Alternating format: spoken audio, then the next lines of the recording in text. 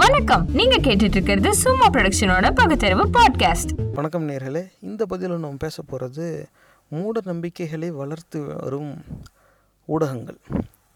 என்ன அப்படி ஊடகங்கள் செய்யுது அப்படின்னா, இப்போதைக்கு ரொம்ப அநியாயமாக நடுநிலையாக செயல்படாமல் வலதுசாரி இயக்கங்களுக்கு சாதகமாக செயல்படுற பல ஊடகங்கள் இருக்குது. கொஞ்சம் கொஞ்சமாக அப்படியே மெல்ல மெல்ல இருக்கிற ஊடகங்கள் எல்லாருமே வலதுசாரி இயக்கங்கள் பக்கமே சாஞ்சிக்கிட்டு இருக்காங்க. அதில் இப்போ சமீப காலமாக மொத்தமாக வலதுசாரி சிந்தனையாளர்கள் பக்கம் அப்படி படுத்தே விட்டான் ஐயா அப்படின்னு சாஞ்ச ஒரு ஊடகம் எடுத்துக்காட்டு புதிய தலைமுறை. அப்படி என்ன புதிய தலைமுறை செஞ்சுட்டாங்க? சும்மாவே அவங்க வலதுசாரி இயக்கத்துக்கு சாதகமாக தான் செய்வாங்க. இடதுசாரி பக்கத்துலேருந்து 3 பேர் கூப்பிட்டா வலதுசாரி பக்கத்துலேருந்து 4 பேர் உட்கார வைப்பாங்க. வலதுசாரி ஆளுங்க பேசும்போது குறுக்கவே வரவே மாட்டாங்க. ஆனால் அவங்களுக்கு எதிராக கேள்வி கேட்க இடதுசாரி சார்பாக யாராவது உட்காந்தா அவங்கள பேசவே விட மாட்டாங்க. இப்படியே திருப்பி திருப்பி கேட்டுக்கிட்டே இருப்பாங்க. இப்போ இந்த மாதிரி தான் புதிய தலைமுறை இன்றைக்கி தேதியில் இயங்கிக்கிட்டு இருக்குது. அப்போ இவங்க என்ன மூட நம்பிக்கை அப்படி வளர்த்து விட்றாங்கன்னா, இப்போ சில நாட்களுக்கு முன்னால் புதிய தலைமுறை அவங்க நிகழ்ச்சி நடக்கும்போது இடையில விளம்பரம் மாதிரி அந்த சிறிய சிறிய துணுக்கு செய்திகள் போடுவாங்க. பெருசாக எதுவும் சம்மந்தம் இருக்காது. ஆனால் இடையில வர துணுக்கு செய்திகளில் ஒரு காணொலி ஒன்று போடுறாங்க. 2 அந்த மாதிரி செய்தி எடுத்துக்காட்டாக நான் சொல்ல விரும்புகிறேன். ஒன்று ரெண்டுமே இந்த சிசிடிவி ஃபுட்டேஜ் அப்படின்னு சொல்லுவாங்க. அந்த கட்டடத்துக்கு வெளில கேமரா வச்சுருப்பாங்க, அதில் பதிவாகிறது. அதில் ஒரு சிசிடிவி ஃபுட்டேஜ் என்ன அந்த காணொலியில் வருதுன்னா, ஏதோ ஒரு மருத்துவமனை, அந்த வாசலில் ஒரு சின்ன ஏற்றம் இருக்குது. அந்த ஏற்றம் பக்கத்தில் படிக்கட்டு, அது பக்கத்தில் ஒரு இந்த சக்கரம் வச்ச நாற்காலி ஒன்று இருக்குது. அது ஆள் இல்லாத சக்கரம் வச்ச நாற்காலி, யாரும் அதில் இல்லை. அந்த சிசிடிவியில் அப்போ ஆட்களும் யாரும் அதில் பதிவாகலை, பக்கத்தில் இருக்க மாதிரியும் தெரியல. அந்த சக்கரம் வச்ச நாற்காலி அப்படியே அந்த இறக்கத்தில் இறங்கி போகுது தானா. இதை உடனே இவங்க ஆள் இல்லாத சக்கரம் வைத்த நாற்காலி நகர்ந்தது சிசிடிவியில் பதிவாகி சர்ச்சையை உண்டாக்கியது அப்படின்னா. அதுக்கப்புறமா 2 நாள் கழித்து இப்போ திரும்பி இதே மாதிரி ஒரு சிசிடிவி ஃபுட்டேஜுங்கிற பேரில் ஒரு துணுக்கு செய்தி புதிய தலைமுறையில் வருது. என்னென்னா, ஏதோ ஒரு கோவிலுக்குள்ளே இருக்கிற சிசிடிவி, அந்த சிசிடிவியில் ஒரு ஒளி அப்படியே முன்னாடி ஆடுதான். அது இந்த பார்த்தாலே இந்த லேசர் பாயிண்டரை எட்ட நின்று அந்த கேமரா மேலே அடித்தா அப்படி தான் வரும். அது ஏன்னா நம்ம செவுத்தில் வச்சு நீங்கள் அடித்து பார்க்கும்போது சிவப்பு கலரில் புள்ளியாக ஒன்று இருக்குமே, அது இந்த லேசர் பாயிண்டர், இந்த பலூன் நிற்கிறாலும் இழுத்துட்டு போவோம். அந்த மாதிரி ஒரு பாயிண்டர் எடுத்து அது நீங்கள் செவுத்தில் அடித்து பார்த்தாவே அந்த புள்ளி ஒரே இடத்துல அப்படியே அசையாமல் வச்சுருக்கிறது கொஞ்சம் கஷ்டம், அப்படியே ஆடும். அதே மாதிரி தான் அதுலேயும் தெரியுது. யார் அதை செய்கிறாங்களோ அவங்க அந்த காணொலியில் பதிவாகலை, எட்ட நின்று செய்கிறாங்க, அவ்வளோதான். இப்போ இந்த 2 காணொலியும் போட்டுட்டு இந்த மாதிரி இது ஒரு சர்ச்சையை உண்டாக்கியது, இப்படி ஒரு ஒளி தெரிந்ததால் சர்ச்சையை உண்டாக்கியது, பரபரப்புக்கு உள்ளாகியது, இந்த மாதிரி கூட சும்மா ஏதாவது எடுத்து போட்டுக்கிறது. இது என்ன மாதிரியான அயோக்கியத்தனம்? இது ஃபஸ்ட்டு ஏன் அயோக்கியத்தனம்னு சொல்லணும். ஆள் இல்லாத சக்கரம் வச்ச நாற்காலி நகருதுன்னா அது ஒரு ஏத்தத்தில் இருக்குது. அந்த சக்கரத்துக்கெலாம் தனியாக பிரேக்குன்னெலாம் போட்டு லாக்குன்னெலாம் போட்டு வைக்கல. ஒரு சில நேரம் அந்த மாதிரி நாற்காலியெல்லாம் லாக்கே இருக்காது. இருந்தாலும் அது அவங்க போடாமல் வச்சுருக்கலாம். அதுவாக சக்கரம் சிக்கி நின்னதுனால நின்று இருக்கும். புவியீர்ப்பு சக்தி இழுத்தபடி தான் இருக்கும். ஆனால் அந்த சக்கரம் சுற்றணும்ல, அது சக்கரம் சுழற்சி தடுக்கப்பட்டபடி ஏதாவது சிக்கி இருந்துச்சுனாக்கா அப்படியே நின்றுக்கிட்டு இருந்திருக்கும். அது கொஞ்சம் விலகி அந்த சக்கரம் சுற்றுறதுக்கான வாய்ப்பு வந்ததும் அந்த புவியீர்ப்பு சக்தியில் அந்த நாற்காலியோட இடையே அதை இழுத்துருக்கும். அது அப்படியே அந்த இறக்கத்தில் மெதுவாக போகுது, அவ்வளவுதான். இதுதான் உண்மை. இதை சிசிடிவி கேமரா அங்கே இருந்ததுனால அது பதிவாயிடுச்சு. உடனே இது அம்மாவுன்னு விஷயமாக இருக்கலாம், அங்கே போகிறப்பா ஆள் இல்லாத சக்கரம் வச்ச நாற்காலி தானான்னு செய்தியை மக்கள்கிட்ட கொண்டு போய் சேர்க்க வேண்டிய ஊடகத்துக்கு இந்த வேலை தேவையா? இந்த மாதிரி எத்தனை ஆண்டுகளாக இந்த நிறுவனம் இயங்கிக்கிட்டு இருக்குது. இது நீங்கள் சிந்திச்சு பார்க்க வேண்டிய ஒரு விஷயம்.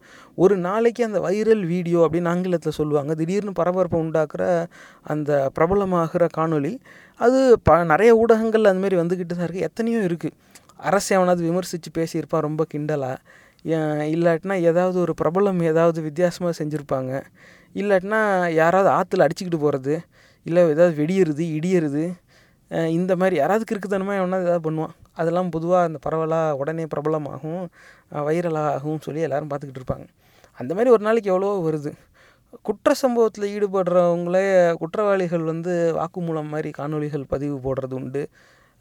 இந்த மாதிரிலாம் நிறையா நடக்கும். ஒரு சில நேரம் குற்ற சம்பவங்களே காணொளியில் பதிவு போடுவாங்க. அந்த மாதிரிலாம் எத்தனையோ வந்துக்கிட்டு தான் இருக்குது. அதெல்லாத்தையும் எடுத்து மக்கள் முன்னாடி கொண்டு வந்து இப்படிலாம் வந்து வருது, இது பின்னாடி வந்து இப்படி ஒரு செயல் நடந்திருக்கு, அது பின்னாடி இவங்க விசாரிக்கலாம். ஊடகம் தானே இவங்க, வந்து பத்திரிகையாளர்களோட வேலை பார்க்குறவங்க தானே, இவங்க வேலையே அது தானே. இப்படி ஒரு சம்பவம் நடந்துச்சு, காணொளி பார்த்தோம், உடனே விசாரித்தோம், இதுதான் வந்து நடந்ததாக சொன்னாங்க அப்படின்னு அந்த செய்தியை கொண்டாந்து சேர்த்தா அதில் ஒரு அர்த்தம் இருக்குது. சம்மந்தமே இல்லாமல் அந்த எல்லா காணொலியும் விட்டுட்டு ஆள் இல்லாத சக்கரம் வச்ச நாற்காலி தானாக நகருது, இதை ஒன்று சொல்கிறேன். அதுக்கப்புறமா ஒரு கோவிலுக்குள்ளே இருக்கிற சிசிடிவியில் ஒளி தெரியுது. இப்படி இது என்னன்னாக்கா, இந்த சாமி இருக்குது அப்படின்னு நம்பி ஏமாறுற கூட்டம் வந்து பொதுவாக எண்ணிக்கையில் அதிகம். அந்த எண்ணிக்கை வந்து இன்றைக்கி இதில் குறைஞ்சிக்கிட்டே வருது. முக்கியமாக வலதுசாரி சிந்தனை உடைய அந்த வலதுசாரி இயக்கங்கள்லாம் என்னன்னாக்கா, அவங்க வந்து சாமி, மதம், ஜாதி இந்த அடிப்படையில் தான் அவங்களோட பரப்புரையே இருக்கும். அப்போ அவங்களுடைய ஆணி வேறே அந்த சாமி இருக்குங்கிற நம்பிக்கை தான். அப்படி ஒன்று இல்லவே இல்லை, அது கற்பனை கதை. எல்லோரும் மன நிறைவுங்கிற பேரில் அப்படி ஒரு மன நோய்க்கு ஆளாயிருக்காங்க அப்படின்னு அந்த அடிப்படையே தகர்க்கப்பட்டுக்கிட்டு இருக்கு தினசரி. இல்லை அது வந்து அவங்களால ஜீரணிக்க முடியல. அதுக்கான எதிர்முட்டு எப்படி வரும்? பெரும்பாலும் கல்வி அறிவு கம்மியாக இருக்கிறவங்க, இன்னும் நிறைய படிக்காதவங்க, ஒரு சிலர் படித்தவங்களும் சரி, அதாவது அவங்களால நிறையா சிந்திக்க முடியாது, சிந்திக்க விருப்பம் இல்லை. ஏன்னாக்கா சிந்தித்து பழகல், அவ்வளோதான். அது ஒரு மன ரீதியான ஊனம். அப்போ வந்து மன ரீதியாக வந்து அவங்களோட சுதந்திரத்தை முழுசாக பழகாமல் தான் இருக்காங்க. ஆனால் அப்படி ஒரு ஊனம் உடையவர் வந்து எப்படின்னா, அதிகமாக யோசிக்க மாட்டாங்க.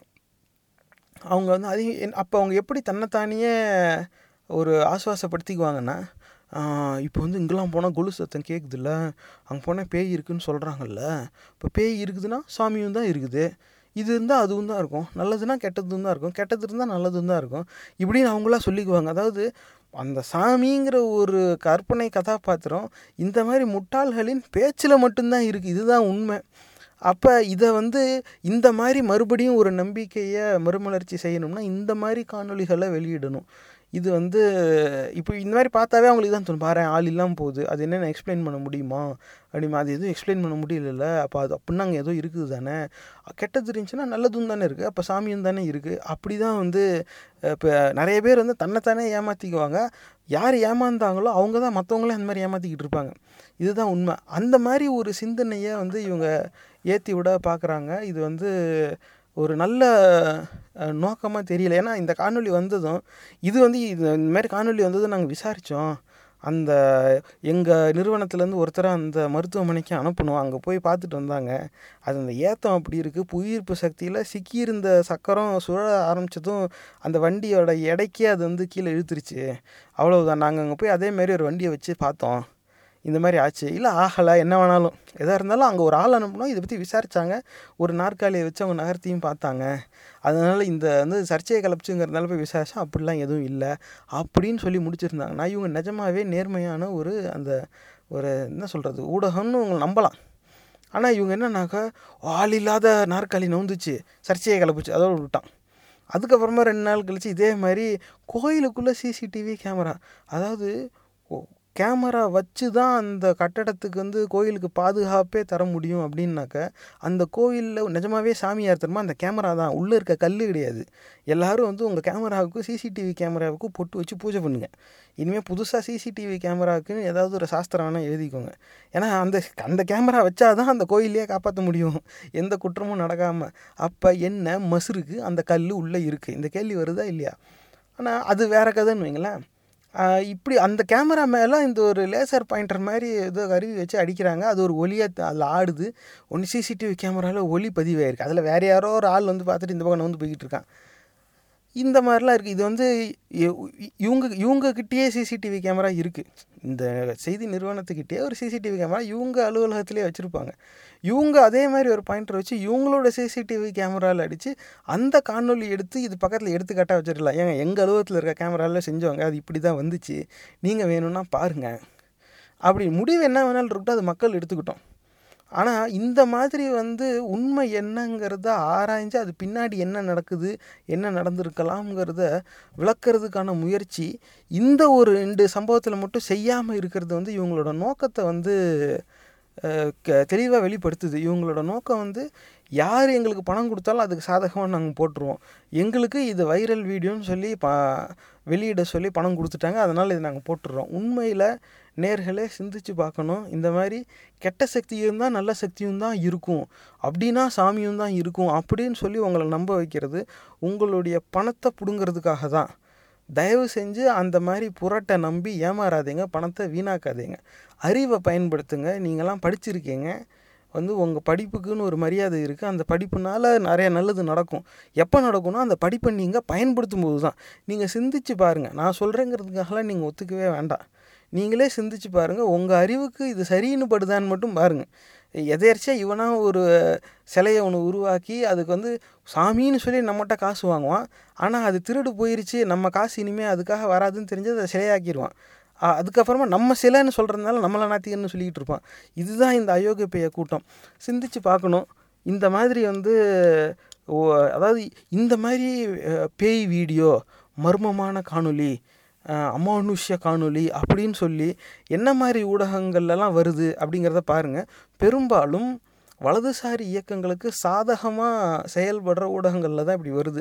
ஏன்னா அவங்களுக்கு தான் மக்கள் வந்து சாமி இல்லைங்கிற உண்மையை ஏற்றுக்க ஆரம்பித்தாங்கன்னா இவங்களுடைய மொத்த பரப்புரையுமே காணாமல் போயிடும். ஏன்னா அந்த அவங்களோட ஆணி வேரே வந்து அறுக்கப்படுதுன்னு தான் அர்த்தம். சாமி இருக்குங்கிற மூட நம்பிக்கை இருக்கிற வரைக்கும் வலதுசாரி இயக்கங்களோட வாதம் செல்லும். ஆனால் அந்த உண்மை வந்து எல்லாருக்கும் அப்படிலாம் ஒன்றும் இல்லை, அது ஒரு கற்பனை கதை, எல்லோரும் நம்பி ஏமாந்துக்கிட்டு இருக்காங்க, சரி வேணா விருப்பத்துக்கு வேணால் நம்பிக்கை, அவ்வளவுதான். ஆனால் அது ஒரு நம்பிக்கையாக தான் இருக்கும் தவிர அப்படி ஒன்று கிடையவே கிடையாது அப்படிங்கிற உண்மை மக்கள் வந்து ஏற்றுக்க ஆரம்பிச்சிட்டாங்கன்னா இந்த வலதுசாரி இயக்கங்களோட குரலி வித்தை வந்து அதுக்கு மேலே செல்லாது. அவங்க வந்து வேறு ஏதாவது ஒரு முயற்சி தான் செய்யணும். அந்தளவுக்கு வலதுசாரி இயக்கங்களுக்கு அறிவு கிடையாது. இது வந்து அவங்களால ஜீரணிக்க முடியாது. அதனால அவங்க இந்த மாதிரி அவங்களுக்கு சாதகமாக செயல்படுற ஊடகங்கள், குறிப்பாக இந்த புதிய தலைமுறை, சம்மந்தமே இல்லாமல் அமானுஷ்யம், கோயிலில் கேமராவில் ஒளி தெரியுது, இந்த மாதிரிலாம் வந்து பதிவு போடுறது வந்து அயோக்கியத்தனம். மற்ற ஊடகங்கள் இதே மாதிரி செய்கிறாங்களான்னு பாருங்கள். யார் யாருன்னு உங்களுக்கு தெரிஞ்சால் அந்த விவரத்தை எங்களுக்கு அனுப்புங்க, நாங்கள் இன்னொரு பதிவில் அந்த ஊடகங்களையுமே குற்றம் சாட்டுவோம். ஏன்னா அயோக்கியத்தனம் தான் அது யார் செஞ்சாலும். எங்கள் கண்ணுக்கு புதிய தலைமுறை செய்கிற அயோக்கியத்தனம் ரொம்ப தனியாக தெரியுது. இதையும் நாங்கள் சொல்கிறோங்கிறதுக்காக நீங்கள் நம்பாதீங்க, நீங்கள் விசாரித்து பாருங்கள். நீங்கள் வேணால் தொடர்ந்து வேணால் பாருங்கள் புதிய தலைமுறையில் எப்படி விவாதங்கள் நடத்தப்படுது. திடீர்னு சம்மந்தமே இல்லாமல் துணுக்கு செய்தி மாதிரி ஒரு காணொளி, ஆள் இல்லாத ஒரு நாற்காலின்னு வருது, அப்புறமா கோயில் சிசிடிவியில் ஒளி தெரியுது. இன்னும் எத்தனை நாளைக்கு இப்படி ஏமாற்றிக்கிட்டு இருப்பீங்க? இதே மாதிரி தான் சபரிமலைக்கும் சொன்னாங்க, மகரஜோதின்னாங்க. கடைசியில் அதை வந்து மேலே கொண்டு போய் ஒரு சிமெண்ட் திட்டில் டேக்ஸாவில் கற்பூரத்தை இடித்து வச்சு கொளுத்துறாங்க அப்படின்னு உண்மை வெளிவந்ததும், நாங்கள் மகர ஜோதிங்கிறது புராணத்தில் எழுதியிருந்தது, நாங்கள் காட்டுறது மகர தீபம், இது மனுஷன் ஏற்றுறது தான், அது புராணத்தில் இருக்கிறத மறுபடியும் இங்கே பக்தாளுக்காக உருவாக்கி காட்டுறதுக்காக நாங்கள் செய்கிறோம், நீங்கள் தப்பாக புரிஞ்சுக்கிட்டு அது நாங்கள் பொறுப்பாக மாட்டோம்னு நிலுவுனாங்க. அது வரைக்கும் மகர ஜோதின்னு சொல்லி தான் வந்து காசு பிடிங்கிட்டு இருந்தாங்க. இது வந்து நீங்கள் சிந்திச்சு பார்க்க வேண்டிய ஒரு விஷயம். உண்மை வெளியே வர இந்த ஏமாற்றி பணம் பிடுங்குற கூட்டம் வேறு விதமாக நம்மளை ஏமாற்ற முயற்சி செஞ்சுக்கிட்டே இருக்கும். மன அழுத்தத்தின் காரணமாக இந்த மாதிரி கண்டதையும் நம்பி ஏமாறாதீங்க, தயவு செஞ்சு. நீங்களும் ஏமாறாதீங்க, மற்றவங்களையும் ஏமாற்றாதீங்க. ஏன்னா இது வந்து இந்த ஊடகங்களுக்கு இது ஒரு பெரிய பொறுப்பு. ஆனால் தெரிஞ்சிருந்தும் இந்த பொறுப்பு அவங்க தவற விடுறாங்கன்னா, பணம் கொடுத்தா அப்போ என்ன வேணால் செய்வேங்கிற அளவுக்கு திறந்து போயிட்டாங்க. இதுதான் இப்படிப்பட்ட ஊடகங்கள் இருக்கிற சமூகத்தில் தான் நம்ம வாழ்ந்துக்கிட்டு இருக்கோம் நேர்களே. இதை சிந்திச்சு பார்க்க வேண்டிய விஷயம். நம்ம மூளை செலவே செய்யப்பட்டுக்கிட்டே இருக்குது. இது எங்கே கொண்டு போய் விடுன்னு இப்போதைக்கு நமக்கு தெரியல. ஆனால் நம்மளுடைய அறிவை மழுங்கடித்து இத்தனை பேர் வந்து என்ன செய்ய போகிறாங்கன்னு எனக்கு புரியலை. ஆனால் இதுதான் வந்து நடந்துக்கிட்டு இருக்குது. சிந்திச்சு பாருங்கள். இந்த மாதிரி அமானுஷ்யம், ஆள் இல்லாத நாற்காலி நகுது, பேய் இருந்தால் சாமியும் இருக்குது, இந்த மாதிரி முட்டாள்தனத்தை நம்பாதீங்க. சிந்திச்சு பாருங்க. இந்த பதிவு உங்களுக்கு பிடிச்சிருந்தா தயவு செஞ்சு சமூக வலைத்தளங்கள்ல இதை பகிர்ந்துக்கோங்க. மறக்காம சும்மா மூவிஸ் ஃபேஸ்புக் பக்கத்தை லைக் பண்ணி தினசரி செய்திகளோட நகைச்சுவையான கண்ணோட்டங்களை பார்த்து மகிழுங்க. எங்க பதிவு ரொம்பவும் பிடிச்சிருந்தா கூகுள் பிளே ஸ்டோர்ல சும்மா தமிழ் மீம்ஸ் ஆண்ட்ராய்டு ஆப்பை பதிவிறக்கம் செஞ்சு எங்க எல்லா பதிவுகளும் சுலபமாக தொடருங்க. இந்த நிகழ்ச்சி உங்களுக்கு ஏதாவது ஒரு வகையில உதவிருக்கும்னு நம்புறோம். சும்மா ப்ரொடக்ஷனோட பகுத்தறிவு பாட்காஸ்ட் பொறுமையோட கேட்டதுக்கு நன்றி.